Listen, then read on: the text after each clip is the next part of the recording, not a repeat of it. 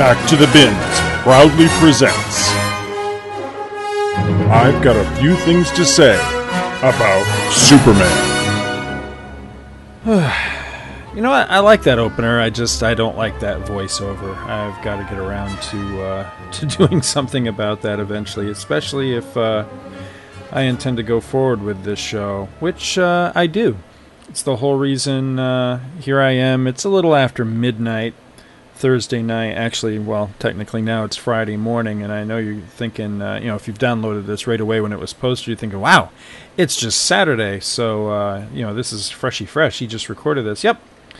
And the whole reason I'm recording this, when I'm recording this, is, well, you know what? Let me back up a little bit. A number of reasons, really, but two big ones. One, I was inundated recently with requests to give my opinion, to speak.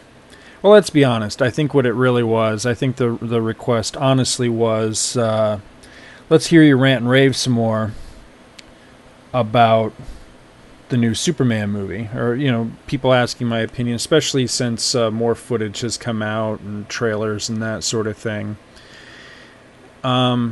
I like to give folks the benefit of the doubt that they weren't just trying to wind me up and, wind the monkey kind of thing. But, I want to believe that. But on the same token, I think a lot of it was just really wanting to, to hear me go off on a tear, so to speak. Now, I know the name of the show is I've Got a Few Things to Say About Superman. And I didn't really think about this ahead of time, but it has been pointed out to me that that's kind of a passive-aggressive title. It may actually give folks the wrong impression about what the show is about, that maybe when they first started listening to this show, the impression they had was, ooh, this is going to be a good old-fashioned rant fest about Superman. Well, I'd just like to point out that there are many more episodes of podcasts that I have both done and guest starred on and things like that. Those kind of episodes where I did rant and rave about Superman, and what I perceive as the mishandling, the newest incarnations of Superman, that sort of thing. Those episodes far outweigh the number of episodes I've done about this show so far. So if you want to hear that sort of thing, you can find that in many different places. This show is intended as a celebration of Superman. What I love about the character, Superman is my favorite character. I don't know if I say that often enough. I see a lot of my other friends in the podcasting community that have Superman-related shows referred to on Facebook as, the Superman guy or one of the Superman guys. I don't know that I've ever seen myself referred to that way, and I gotta be honest, that bugs me because I'd like to be considered one of the Superman guys because I love Superman. Definitely my favorite character. Definitely one of the two biggest reasons why I'm into comics, and I got into comics, and I've been in comics all this time. Love the character. Absolutely love him. Anyway, going back to the subject of Man of Steel for just a moment, I think a lot of folks have really been wanting to hear me give my opinion on the movie and, like I say, maybe go off on a good old-fashioned rant, that sort of thing. Well, I'm going to have to disappoint you because ultimately I only have six words to say about Man of Steel. I don't plan to see it. Those are your 6 words. So take that for what it's worth. That's it in a nutshell about Man of Steel. Currently, no plans. Really not interested.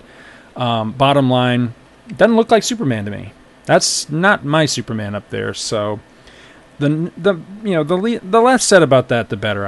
I feel, because again, I want to get back to what I started to say before. The entire purpose of this show, the whole reason I'm doing this show, and a lot of the reason why I've considered changing the name of the show, since it has been pointed out to me how I've got a few things to say about Superman might come off to some people.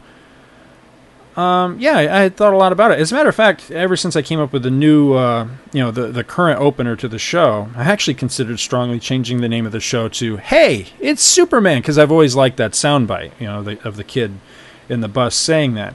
But now that Hey Kids Comics is part of our network, I don't want to do something that'll cause confusion between the shows or, anything like that. I don't want to step on their toes, essentially. We invited them here, so I don't want that sort of thing going on. So I don't know. I'm still kicking the idea around of maybe changing the name of the show. I don't know. We'll see how that goes. But for the meantime, this is my little Superman show that I want to do. I want to try to keep it simple, I'm toying with the idea of bringing back a number of either shows that I used to do or I started to say skits, not skits, but segments that we used to do on Two True Freaks, things like that, things that have become homeless or that I've let slide, like, say, Jonah Hex, for example, things like that. I'd really like to try to get back to some of that stuff. But if there was one above all the others that was really important to me to get back to, especially now, it was Superman. Superman's coming up in his 75th anniversary this year, 75 years old. And that's a big deal to me. I think that's very important. It's a milestone. Now, I know that everybody and their brother that has a podcast, whether they're Superman related or not, everybody that has anything tangentially related to comics and geek stuff, more than likely they're going to at least do something related to Superman, a special, whatever. I know some people, like my buddy Mike Bailey, planning to do a majority of his year, this year rather, of his show Views from the Long Box on the subject of Superman.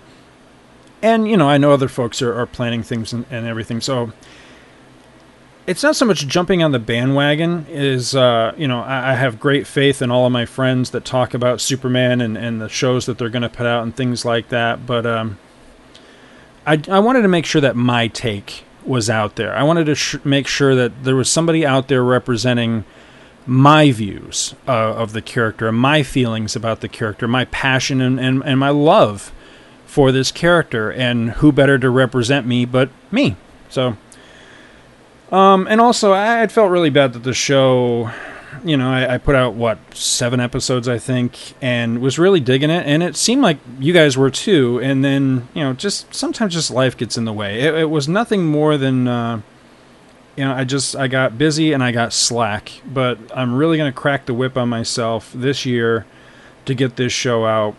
Currently planning to do it on a monthly format, and as a matter of fact, I pretty much have my 12 issues all picked out and set aside for the 12 months of this year. I might throw some specials in there as well, because there's definitely no shortage of stories that I would like to, of Superman stories and things that I'd like to talk about in this year. But I really tried to narrow myself down to, what are the 12 issues I'd really like to cover if I was really trying to illustrate why I dig this character so much, why he means so much to me. So stick with me.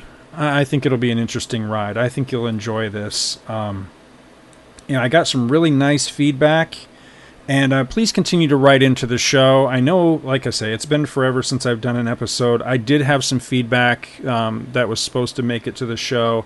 I'm going to have to dig back through it, find that stuff, and bring it back out. But in the meantime, feel free to write in again and send me a whole new batch of feedback, because I would like to cover feedback on the show. But in short, thanks for the folks that did provide feedback, whether it was email or just a quick note on Facebook or something like that.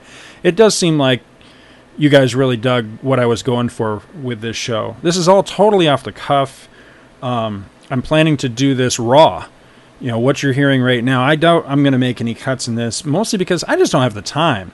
I'd rather just get the show out, even if it sounds a little rough around the edges, just to get the show out there. And I kind of like the idea of challenging myself to do basically what Tom Caters does. I don't want to rip, I'm not trying to rip him off or even hold myself anywhere near his level. That guy's a master.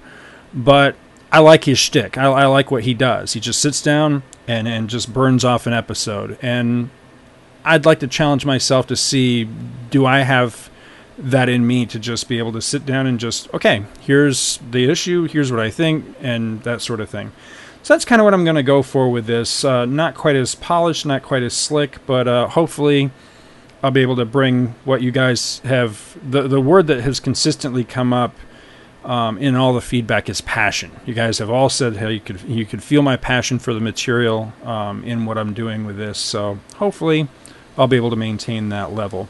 Lord knows I've got enough sugar and caffeine in me tonight, so hopefully I'll be good to go. I am going to pick up exactly where this show left off. If you'll remember, in the prior episodes, I was more or less right in the middle. Actually, this issue right here, I believe, represents the middle of the story. We are in the... There's a number of different things I've heard this storyline referred to over the year. It's been referred to as the Virus X story. It's been referred to as the virus from Krypton or the leper from Krypton, whatever. The cover of this particular issue the story is The Untouchable from Krypton. This is a storyline where Superman has contracted Virus X, the Kryptonian leprosy, and it's going to do him in. This is Action Comics, number 364, a 12-center, originally from June of 1968. That's the time in the indicia. According to Mike's Amazing World of DC Comics, this was actually on sale April 30th, 1968, which means I had been around for a whole 18 days when this issue came out. And I think the issue I have has held up better than I have in the intervening years. So, there are no credits in this issue. This was still at a time when I guess DC just wasn't putting anything in there to let you know who the people were behind the scenes. The cover, of course, on this is by the incomparable Neal Adams, and this is a great one. This kind of cover right here is indicative of why I love Neal Adams, and especially from this time period. This is what I call the creepy comic book cover. Even though you don't get more mainstream than Superman, this is still a creepy cover. It's just the way Superman looks. He's got the leprosy all over his hands and on his face, and he almost looks like he's mutating into like Swamp Thing or a lizard creature or something. You've got this team of doctors all around working with these cybernetic arms, taking readings or doing something. It's like they're probing and prodding Superman as he's encased in this glass case to protect the doctors from the leprosy. And one of the doctors is saying, "His heart's stopping. The world's strongest man is dying from a microscopic virus." And another doctor saying Superman's last words were to cremate his body. And I'm thinking, where do you cremate Superman? Doesn't he, like, fly through the sun and stuff like that? He's saying he wants to be cremated. He says, or Kryptonian leprosy will contaminate the Earth. And in great big, cool-looking old script for how the comics were done back in these days. I just like the way the word untouchable is written here, all kind of scrambly looking. It just says it says The Untouchable from Krypton. It's the name of the story. Actually, on the inside, once we get to the inside, the opening splash page, the story title has changed The Untouchable of Metropolis, so couldn't make up their minds. Anyway, according to Mike's Amazing World of DC Comics, the writer on this story was Leo Dorfman, penciler is Ross Andrew, and the inker was Mike Esposito. Now, as we left this story off, of course, Superman's got the Kryptonian leprosy. He had gone back to the Daily Planet for reasons that didn't make a whole lot of sense to me. I mean, he had been begged by the citizenry of Metropolis to go away. You've got super leprosy. You're going to kill everybody. Go away. Instead, he changed clothes to Clark Kent, put on some gloves, and went to the Daily Planet. He said something about, tidying up his things and cleaning out his desk. And it's not like, dude, it's not like you've been fired. You've got leprosy, super leprosy. Do the right thing, get out of Dodge. But no, he's gone back to the office. Now, just as Lois Lane comes walking, and this was at the tail end of the last issue, she comes walking in just as he realizes that, oh my God, half my face has now got the leprosy on it. He actually looks a lot like Two-Face. He looks like a bespectacled Two-Face, basically. And he's afraid that Lois is going to see him and learn his secret. However, as we open up this issue, it's not Lois Lane that's walking in to the scene. It's actually Supergirl. But, of course, back then, these inside, the first page was typically basically a second cover. It was just setting up the story. So this isn't actually a scene. This isn't where the story starts. This is a scene from later on in the book. The only reason I can think of that they used to do this is just a guess, of course, but I think it's because so many comics got circulated around coverless back at this time. I know that I had a ton of coverless comics when I was a kid. Of course, I lived across the street from a paper mill. But, comics back during this time, it had something to do with the way comics were sold. A lot of times the covers would get torn off, and the rest of the book was supposed to be destroyed, but still, a lot of times they still made their way into the hands of children without those covers on them.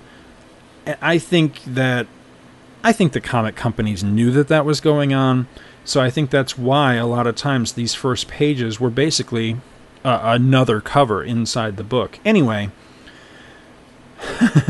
Supergirl's walking into the scene, and Superman, he's got this thing all around him. Almost, it's reminiscent to me of Deadman, the way he has that like glowy effect all around him. He's got like a thin white outline all around him. We're going to learn more about this later.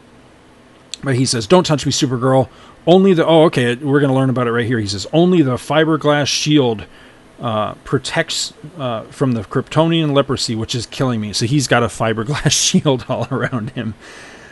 And he says, "When I'm gone, you'll have to take over my job." And she says, "Superman, no, you mustn't die. No one can fill your shoes." And it's got one of those great Silver Age tropes going on in this story where Superman has written out his last will and testament. I love, it's essentially a goofy little element, but I love this kind of thing.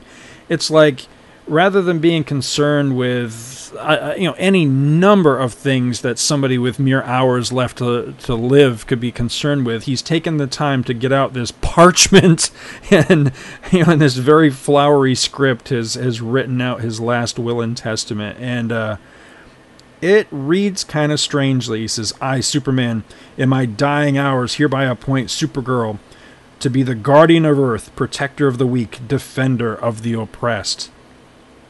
And I wonder how she feels about this, She's got her own life. She's got things going on. Is this really a job that she wants?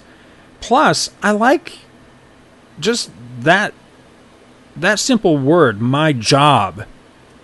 You got to kind of step back for a moment and go, wait a minute, Superman, this isn't like you applied for this in the newspaper. How did this get to be where he feels like it's his job?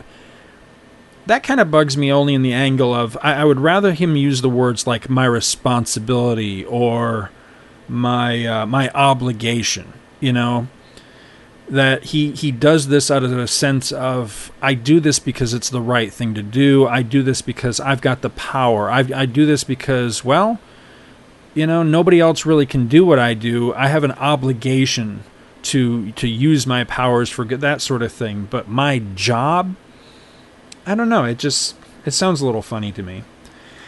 Anyway, his last will and testament continues, "To my pal Jimmy Olsen, I bequeath my collection of souvenirs of our adventures together, plus a special sports car I made with my own hands." Okay. I don't know why Jimmy rates so much. I've never quite understood the nature of their friendship and all of that. "To Lois Lane, the girl I hoped to marry, I leave a string of priceless pearls I collected for her with all my love." On the surface, that seems like a really sweet thing, but then you get to thinking, okay, it's Lois Lane. He says it's the girl I hope to marry. He's Superman. He could pretty much do anything or get anything for her. And this is what he chooses to leave for her, is a string of pearls. I'm thinking, really? You know, you wouldn't want to do something that's going to kind of set her up for life. A string of pearls, just even if they are priceless, according to what he's written here, that seems like kind of a meager present coming from Superman himself. Lastly, he includes Perry White in his will. He says, to Perry White, I bequeath the greatest scoop of my life, my secret identity. A month after my death, proof will be delivered by one of my robots. I guess that's a pretty decent gift. It's a little after the fact, but I guess that would still sell newspapers. So on the next page, page 2, the story proper begins, and right off the bat, this one starts a little oddly because it says high atop a darkened skyscraper, and they're not kidding. It looks like London during the Blitz here. There is exactly one light on in the entire building. It looks like the whole entire block is blacked out. It's very strange that it's so very dark. It looks like there's been a power failure in Metropolis. Anyway, it says a single light burns in the editorial office of the Metropolis Daily Planet. Within, reporter Clark Kent ransacks his desk, and he says, I must clean out my things and leave a note for my friends. And I'm thinking, I guess that's a nice sentiment, but it just seems like a very strange thing for Superman to do in his final hours. And he even says, in a few hours, I'll be dead. So this is one of those stories that I feel kind of tips its hand right away when it's not just Superman, you know, going to talk to his friends or getting on the telephone or, you know, the Visiphone or whatever to say, you know, goodbye, my friends, I'm going to die. Oh, by the way, I was Clark Kent all this time. No, he's going there to I don't know. It just seems a little bit strange to me. Anyway, backing up just a little bit to where we were last issue, we get a replay of the fact that because of a conveniently placed mirror, which it actually looks like the mirror's, I don't know, on his desk or something. Anyway, he realizes that the leprosy is spread to half of his face, just as Lois Lane comes walking into the room, and she says, Is that you, Clark?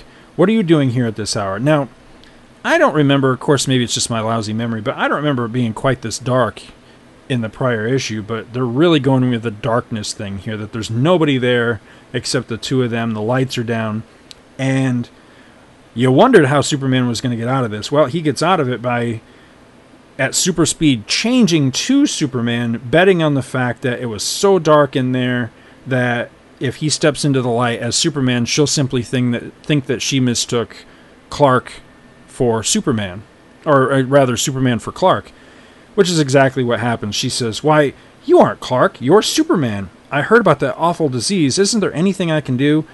And he plays it off that he had come there to leave a message for Clark, but he's got to go. He doesn't want to endanger her. And there is a very sad scene at the top of page 3 as Superman flies out the window. Kind of beefy Superman, too, I have to admit. And he says, I can't even kiss you goodbye without dooming you to the same horrible death. And it is sad. She's calling for him to come back, but he doesn't. He doesn't want to endanger her, and he flies off. Now, it's funny. At the bottom of page 2, the last panel of page 2, he looks like Two-Face. But as you start page 3, the first couple of panels, wow, this is some fast-acting leprosy because it's now fully spread across all of his face. His face is now this weird... he almost looks like... it kind of reminds me like a green version of like the Mummy or something. It's this weird... I don't know. It's not quite scaly. I really think like mummified is the best description of it. But it's pretty icky looking. It's spread all over him. So as he's flying away, he looks down and he says, he's flying on his last mission, his last patrol. Just one last bit of normalcy for him before he's going to go off and do whatever he's going to go off and die, I guess. And he decides to go on his usual dawn patrol one last time. And he looks down and he sees a stick-up going on at the railroad yards, and he thinks to himself, this may be my last mission. He goes flying down to stop these guys who are robbing a government gold shipment. And they see him coming, and they've heard the news reports. They see what he looks like. They know what the score is, and they practically beg him to stay away, that they don't want to catch this disease.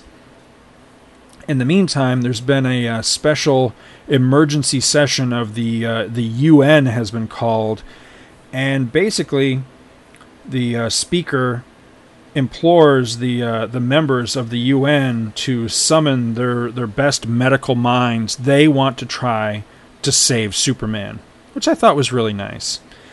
There's a scene that's reminiscent of the cover on this, where Superman's inside this. He's basically the boy in the plastic bubble, as all these mechanical arms again poke and prod him. But ultimately, the bad news is Earth science has no cure for Virus X. Superman is doomed, but they are nice enough to fashion for him a germ-proof fiberglass suit that he can wear as he goes about his business until the moment he's going to drop dead, which is both really sweet and kind of creepy at the same time, because again, super leprosy. Why don't you do the prudent thing and get off planet, or go to like Death Valley, or back to your fortress to await the end? You know, that it may seem very cruel, but you know, his whole mission in life has been to protect people and save people, and now he is probably the biggest menace there is as he flies around all over Metropolis, you know, potentially spreading Virus X. I mean, okay, yeah, he's invulnerable and all that, but he's still a living being. He's still arguably a human being. You know, yeah, he's Kryptonian, but I mean, come on, he's essentially a human being. So that begs the question, you know, does he still lose skin cells? Does his hair still fall out? That sort of thing. If he's got this leprosy, you know, has there been a potential that, you know, pieces of it could flake off of him? You know, so even if he never touches anybody, you know, just simply, you know, touching a doorknob or walking around town, you know, is there still that potential that he could contaminate, you know, and spread this disease? Why take that chance, Superman? Fly away, save everybody, but he's still puttering around. Anyway, then we see this special news broadcast, and we see Lex Luthor on television. It says, "Attention, Luthor breaking in on all channels." He says, "The man who made Superman a leper, and I can cure him just as easily."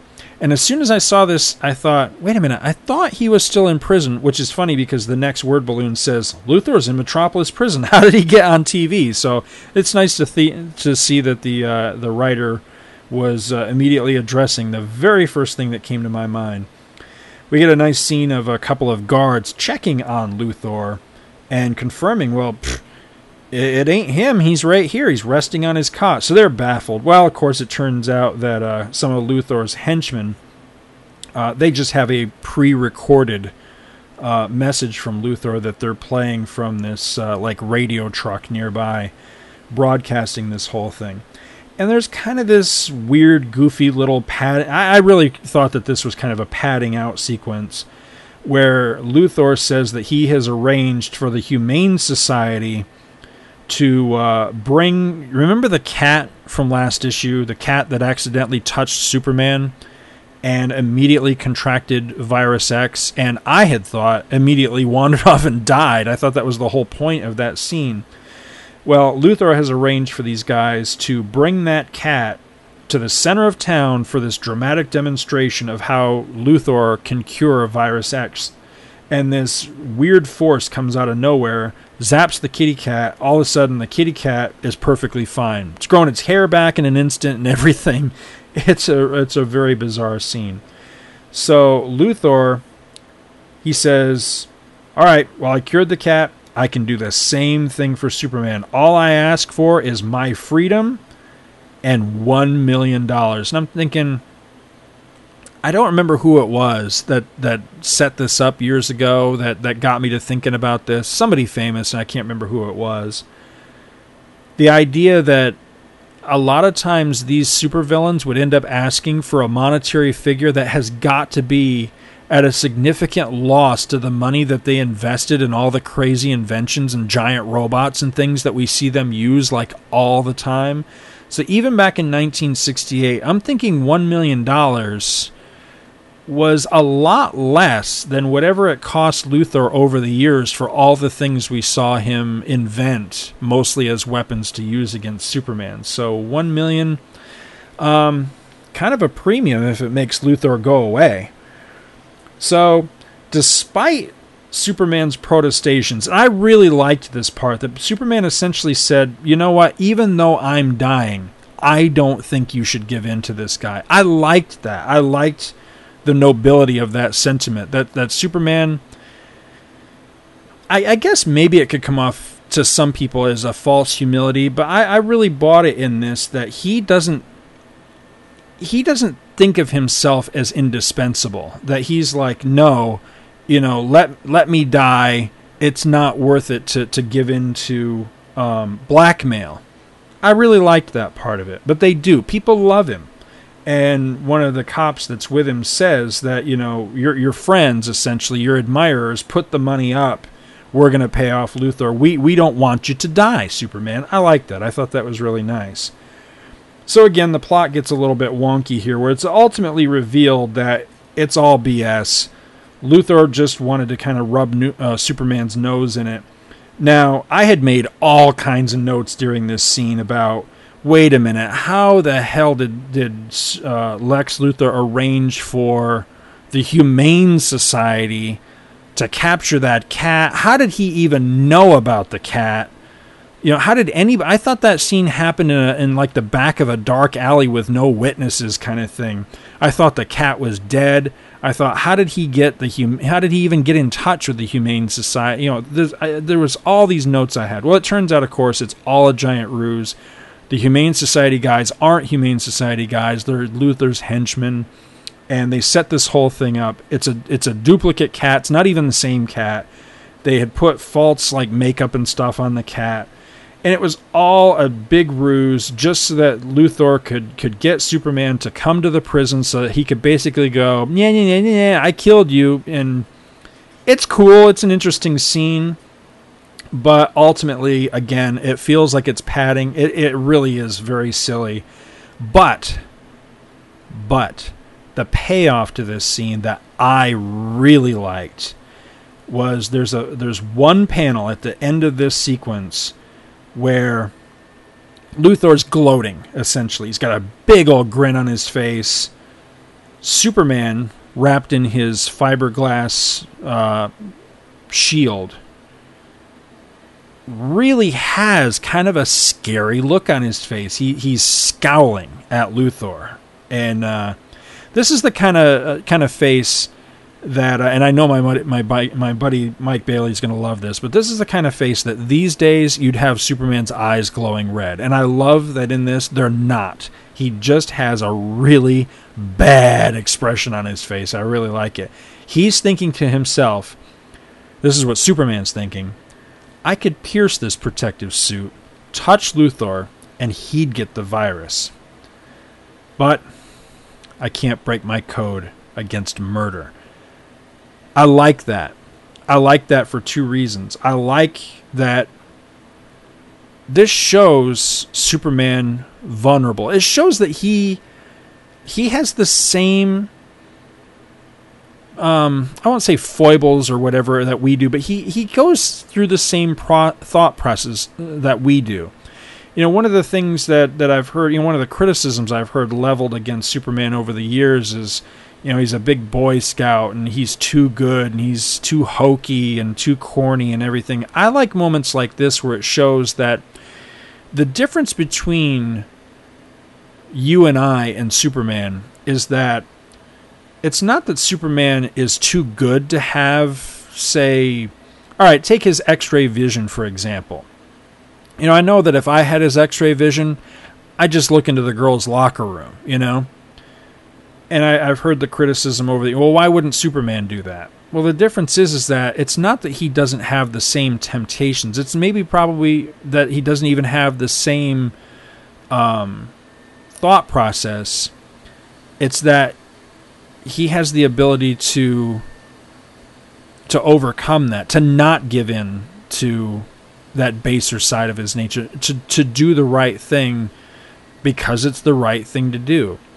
So I like this scene because it shows that he's thinking the same thing I would be thinking at this point, is why don't I just twist your head off, Luthor?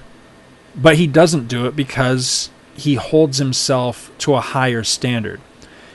In addition to being my favorite character, you know, and again, this probably will sound really corny to some people, but I swear to God I'm being sincere when I say this. Superman's been my role model all my life. Now, I know I fall far, far, far short of ever approaching, you know, Superman or being regarded anywhere near him, but that's kind of to me, that's the point of the character. And that's one of the reasons why I get so upset and defensive sometimes when I see interpretations of the character that I don't think are holding themselves to that ideal. That basically, I feel like modern interpretations of the character have tried to distance themselves from Superman as role model in an attempt to, I don't know, make him cool, make him relevant, make him hip, whatever. I kind of like him as a bit of a cornball, if it means that, as well as being a cornball, that he's also a good guy. You know, somebody that you'd want to be, somebody that you would want to grow up to be. That, you know, if you're a kid, maybe it's somebody you'd want to grow up to be, or if you're a teenager, maybe it's somebody that you would want to be your dad or something like that. I like that about Superman. And I love being able to see inside his head in this moment and think, gee, you know, Superman's just like me. He's having the same temptation to just wring this guy's neck, but he knows that's not the right thing to do, so he doesn't do it. He lets go of that thought and continues to be what he's always been, the good guy. I like that a whole lot, and it's one of the reasons I really, really enjoy this story, goofy elements and all. Anyway, so the next scene, and this is a really neat transition between the scenes. We get this really dynamic shot of Superman swooping down out of the sky, approaching his Fortress of Solitude. And what I like about this is, up till now, as much as I really dig the art in this story and everything, Ross Andru has basically been delivering, and I hope this doesn't sound like a negative thing or like I'm harshly criticizing, but he's pretty much been drawing in a very what I would call a very standard style of the times, meaning it pretty much looks like everything else that DC would have been putting out during this time period. But here, he breaks that mold because he has a giant Superman swooping out of the sky as the transition in the scene, but he's breaking all of the panels on the page, this one figure of Superman. This is more something I would associate with somebody like, say, Neil Adams or Jim Aparo or someone like that than I would associate with someone very, very mainstream drawing a very, very mainstream book at a time when that book wasn't even thinking about trying to break any sort of new ground or, you know, forge new, you know, innovative art techniques or anything like that. Yet it does, and I really like this panel. Anyway, he comes streaking out of the sky. In the distant Arctic, it says, and he sees Supergirl waiting for him, and he thinks to himself how, you know, he's very grateful that he has this fiberglass suit because it, you know, he's hoping it will protect her from the microbes in his own system. You know, he cares about his cousin. He doesn't want to endanger her. As he flies in, he sees that she has in her hands a Phantom Zone projector, and I thought this was a weird bit of dialogue. He says, "What are you doing with the Phantom Zone projector? It's the most dangerous weapon in my super arsenal." It is? Now I know exactly what the Phantom Zone projector is. I love the Phantom Zone. It is one of my favorite elements of this era, of this incarnation of Superman. I've always thought the Phantom Zone was a great idea. It was a great just piece of the mythos from this era of Superman. But essentially what she has in her hands is something that will open a gateway, open a portal to the Phantom Zone to either project things into it or draw things out of it. Why he would call that a weapon, it seems very strange to me, because I'm not sure how you weaponize the Phantom Zone projector.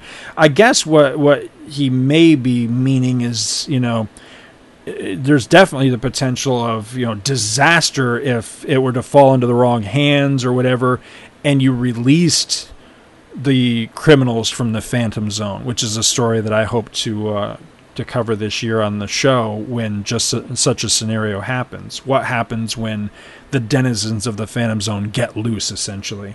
So I guess from that angle, maybe that's what he's talking about. Anyway, she has come up with a brilliant scheme.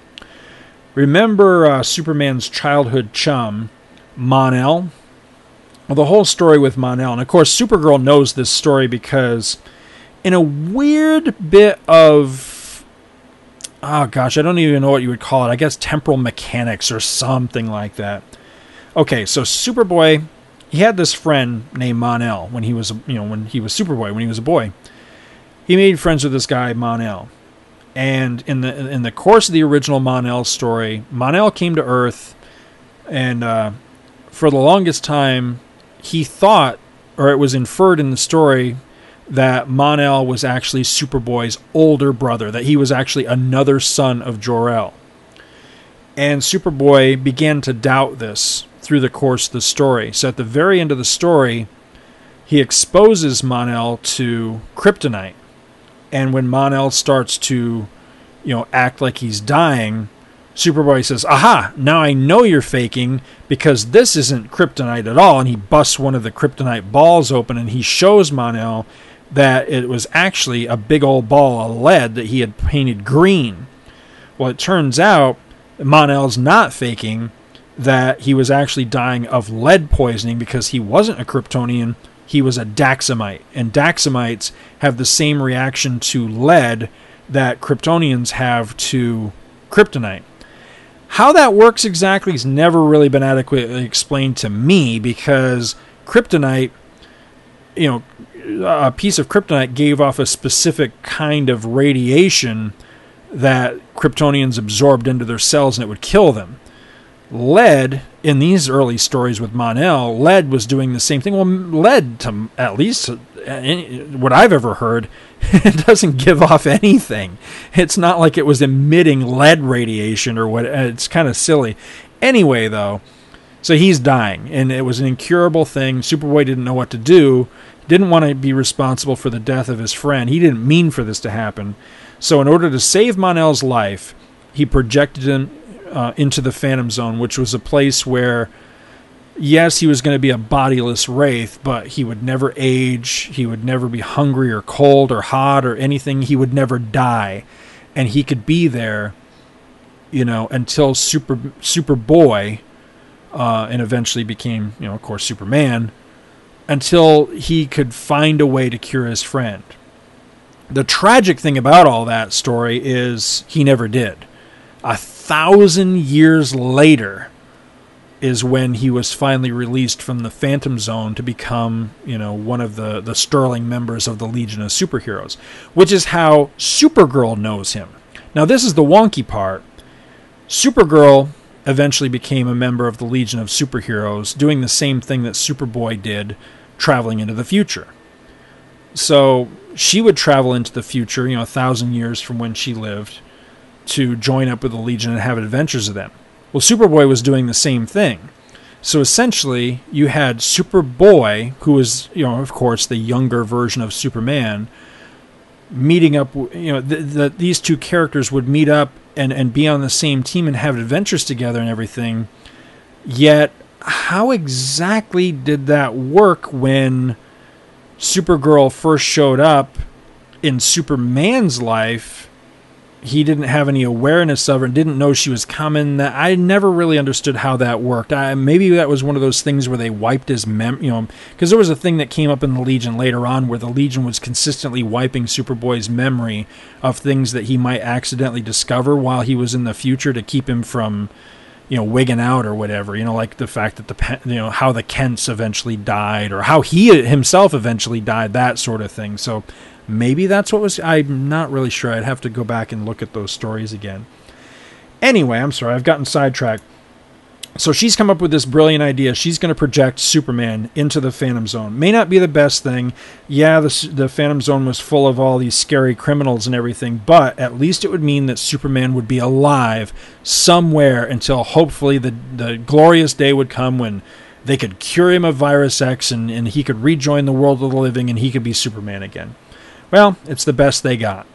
So she fires up the projector, and she's going to send him there. However, the Phantom Zone villains are like, oh, hell no. We don't want no leper in here with us. So they actually had the ability, the Phantom Zone villains did, to pool their mental resources. And sometimes they could affect the physical world, especially when it was important to a story like this one. So in this one, all we see is just two of the Phantom Zoners. All we have is Jax-Ur and Professor Vacaux. But apparently just the two of them are enough to combine their mental resources, and they effectively block Superman's projection into the zone. Not only does it put a whammy on the Phantom Zone projector, but somehow or other it actually damages Superman's fiberglass shield. So now he's exposed, and he's upset that he's endangering his cousin. He doesn't want anything to happen to her. Just at the same time, an alarm goes off in the nearby bottle city of Kandor. Supergirl decides to respond, so she shrinks to miniature size, dons a parachute, and goes into the bottle city. Once she's there, she gets a mental message, like a television type message from Superman saying, I'm sorry I tricked you. There wasn't any alarm. I just wanted you in Kandor so that you were safe and I wasn't endangering you anymore. Goodbye.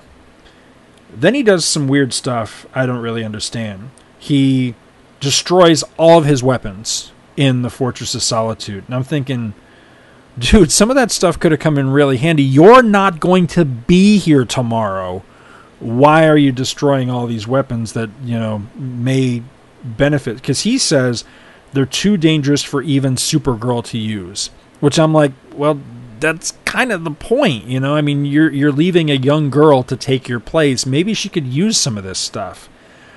Then I love this part. It's shown locking this giant safe door, and the side of the safe says top secret, not to be opened until 2068. And for a moment while I was reading this, I thought, wow, that's a random year. And then I remember, 1968. It's 100 years in the future. So as he's locking it up, he's thinking to himself, there are many secrets in my life that would cause earth-shaking repercussions if they were revealed. I've left orders to keep them sealed for a century after my death. And I'm thinking, what is this? Is this his porn stash? What's in? I would love to know what's behind this door. I'm not sure we ever got this. We certainly don't get it in this story. Maybe I need to dig out my copy of Superman and His Amazing Fortress of Solitude. Maybe it's talked about in there. I'm really not sure. But, man, I'm curious. Now, I really want to know what the earth-shattering secrets are, the earth-shattering repercussions. So we see Superman in front of the UN building, and this guy that I imagine is the speaker, whatever. What do they call the guy, the head dude at the UN? I forget. Anyway, he comes out, and he's this weird-looking little toady guy, and everybody's wearing black. And there's this giant, very uncomfortably phallic-looking rocket with a Superman shield on the side of it standing in the courtyard. And the guy says, Superman, all Earth is mourning. We'll build you a mighty memorial. And Superman cuts him off. He says, no memorials, no tears, As a climax to my super career, this spacecraft will carry me to the hottest sun in our universe. Thinking he means galaxy. It will be my funeral pyre. Now, I want to remind you, his fiberglass shield broke. So once again, Superman endangering millions of people as he gives this address. It's a sweet sentiment, and I'm sorry to laugh at the scene because I really do think this is a touching scene. I really enjoyed this. As I was reading this, I got a little choked up. As I was originally reading it today, I mean. But reading it again in this scene, I'm always struck by the scenes where it's like, Superman, Jesus, for the love of God, dude, you're endangering everybody. But anyway, so turn the page. Last page of this chapter of the story. And it's a heartbreaker. Superman, he ascends the stairs. He's standing at the open entryway into the rocket. And he says, I want all my friends to remember me as I was. So I'll wear this rubber mask in my final moments with you. And he puts on a rubber mask that looks like his original face. Just so that he doesn't look so hideous to everybody. Next panel breaks my heart. It's Lois Lane, and she looks a lot like Jackie Onassis in this, Jacqueline Kennedy, the JFK's wife. Just the way she's drawn, the hairdo she's got and everything, and she's crying her eyes out. And she calls to him, and she has to be restrained by Jimmy Olsen. She says, Superman, don't leave us. She says, we need you. And Jimmy's holding her back, and he says, Lois, get a grip on yourself. Don't break down now. And as the funeral capsule takes off, the world's flags fly at half-staff. And we see the UN, and the flags have all been lowered, and the rocket's taking off. And this man and his son are standing there, and the little boy says, Dad, is it true Superman was the world's greatest hero? And the boy says, yes, son. Earth will never know his like again. And even in the state pen, where Luthor is imprisoned, we see this this weird panel. It just says, Howee! And I thought at first that this was Luthor like giving some sort of victory yelp or something, but it turns out that it's actually the prison siren is giving a final salute to Superman as the rocket takes off into the sky. And Luthor is actually, now he's like 3/4, like 9/10 turned away. We can just see like we're looking at him from the back. We can just see like a little bit of his face, and he's obviously frowning. His lips are downturned. But you could almost imagine that if you could see the front of him, that he might even have tears in his eyes. It's hard to tell, but he is turned away from us, and he's got a dour look on his face, and he's just saying, he was my worthiest foe. He says, it seems crazy, but I'm going to miss our duel of wits. I liked that. I liked that a whole lot. And in the very last panel, it's actually a strip panel that takes up the entire height of the page, but it's like a third of the page, but it's as tall as the entire page. I don't know if I've described that very good, but it's a strip that's the height of the entire page, but it's a third of it in the width, and it's a shot of the entire length of the rocket, and there's like this see-through portion of it. Essentially, it's a space coffin where you can see into it, and you can see Superman reclining with his eyes closed. It looks very much like he's already passed, and it's flying away into deep space, and it says, too late for regrets, Luthor. Even now, Superman is hurtling towards the flames of the distant sun, which will be his last resting place. And it simply says, we'll follow the rocket's flight in the next issue. And this one chokes me up. It's it's all over for him. It's all over for Superman. He's wrapped up his affairs. He's passed everything off to his cousin. He said his goodbye to his girl and his friends and the planet that he swore to protect and everything. And that's it. He's going off to He's going off to die. And this was powerful stuff when I was a kid. I really dig on this story. I still dig on it. Yes, a lot of it's nostalgia, but I still think goofy elements, wonky logic, and everything taken into account, I still think this is a pretty darn good story. I think it's a very powerful story, and for as silly and as wonky as it may get, that final couple of pages with Superman basically resigning himself to what's going to happen and making that little speech in front of the UN and then flying off, to his final reward is it's touching. It does. It gets to me. So where does it go from here? Well, there's still a couple issues left in this storyline. So come back with me next time. We're going to look deeper into this. The next time around is Action Comics 365, the saddest story ever told. Superman's funeral.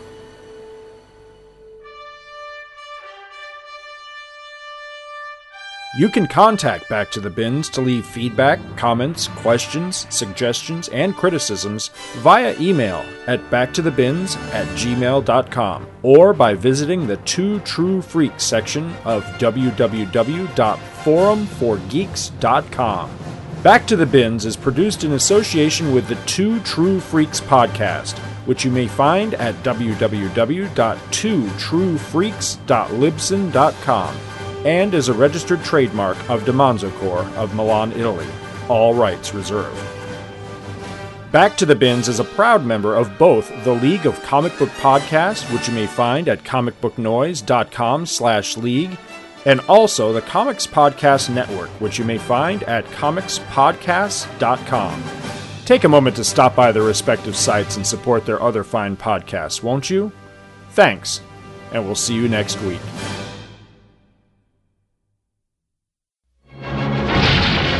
From a doomed planet in a distant galaxy to a fantastic underground hideaway, from the Fortress of Solitude to the bustling city room of the Daily Planet. Look, up on the screen. It's Superman. Superman, the movie.